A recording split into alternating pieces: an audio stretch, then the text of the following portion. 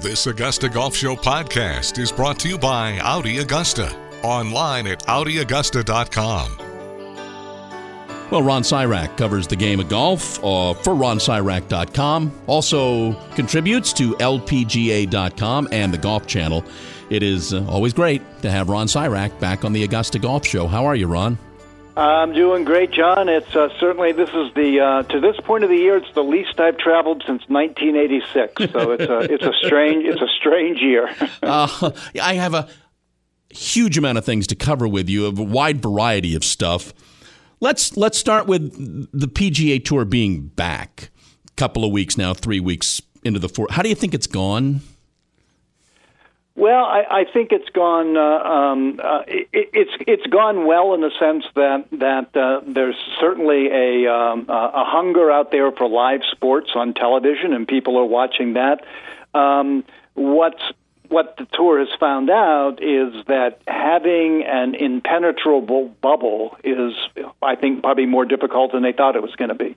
You know, their idea was to create this bubble to go from the Colonial at Fort Worth to Hilton Head, and to have everybody on chartered jets and keep. But all you really need is one or two people to get outside the bubble, and then it's no longer sealed. And they found out that keeping the infection out is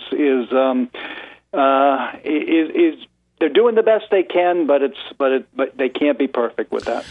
LPGA has not started yet, and I would have to assume they're watching the PGA Tour to see how all of this goes, and might they be getting a little nervous?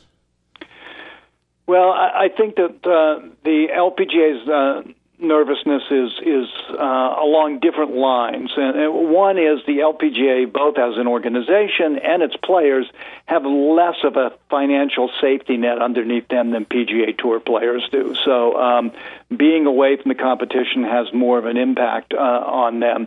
That said, Commissioner Wan has been very, very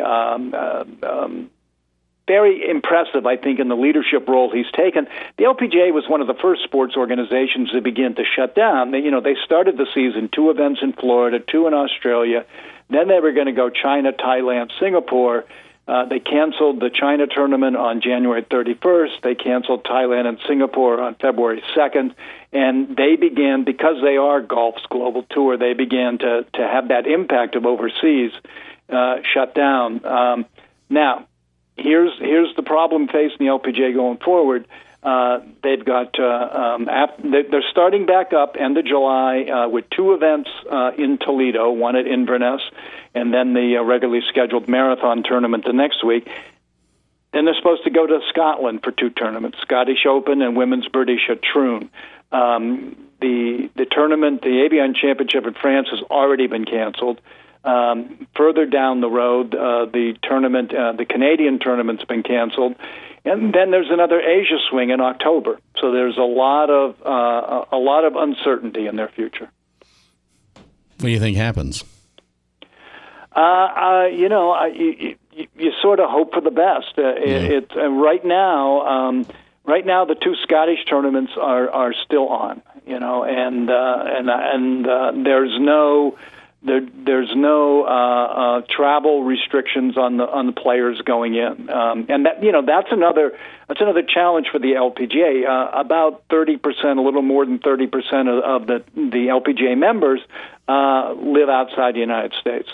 So there are questions of, can you get back to the United States? And what Commissioner Wan again has done very, very well is he's told the players he was going to give them a month to 45 days notice when the resumption was going to happen, so they could get in place. And if they had to self-quarantine for a couple of weeks, be able to do that. And he did that. He's given notice about the return that last weekend in July in Toledo, so that everybody will be ready. That first tournament, there'll be 144 players playing for $1 million. At Inverness, and the next week in the marathon tournament, also in Toledo, there'll be 156 playing for $2 million. So they hope to get back at it then, and it looks good right now. We're talking with Ron Sirak here on the Augusta Golf Show. You were on this program years ago, I think maybe breaking the news about the Fox agreement to cover the USGA events, and now this week we get word that Fox wants out of the deal. They're out of the deal. NBC is back in. What had you heard anything before this broke? And if not, what did you think when you heard the news? Yeah, I've been hearing stuff for a long time now, almost from the very, very beginning. Yeah. And in fact, I'm sort of surprised that this didn't happen sooner. I think COVID-19 sped up the process because the U.S. Open now moving to September has been pushed up against football, and that's a problem for Fox. But the simple fact is, Fox was losing money on the deal, and the USGA wasn't getting the added value of the added exposure that they thought they were going to get by being the only golf property for Fox. And I think that was part of the problem. Fox got a whole lot better at doing golf, particularly technical-wise, in the 5 years that they were doing the U.S. Open.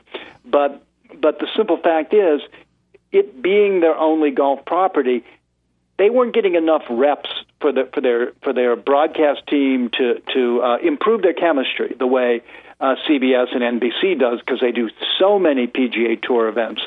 And I think that for the USGA, one of the things that they realized is that when you're with NBC and you've got their partner with the Golf Channel, all those second-tier events are going to get much more coverage. Mm-hmm. The Boys and Girls Junior Golf Channel would cover them gavel to gavel, and Fox, certainly not Fox, and not even FS1 was going to give it that sort of exposure. So I think for both Fox and the USGA, this is a win-win situation. Yeah, I get the sense, Ron, and do you get the sense that almost every party has breathed a sigh of relief and happiness that this took place? Yeah, I do. I mean, Fox was losing a lot of money. I mean, look, they were paying the numbers that I figured back when I did that story in 2013. It's about $93 million a year over 12 years. Fox was paying, and remember, the context to put this in. The timing was perfect for the USGA when they negotiated this deal in 2013 because FS1 had just been created. NBC was creating an all-sports network. There are all these competitors coming in to take on ESPN, and there was a big rights fee battle going on over English Premier League soccer, over NASCAR, over Wimbledon tennis, over U.S. Open tennis.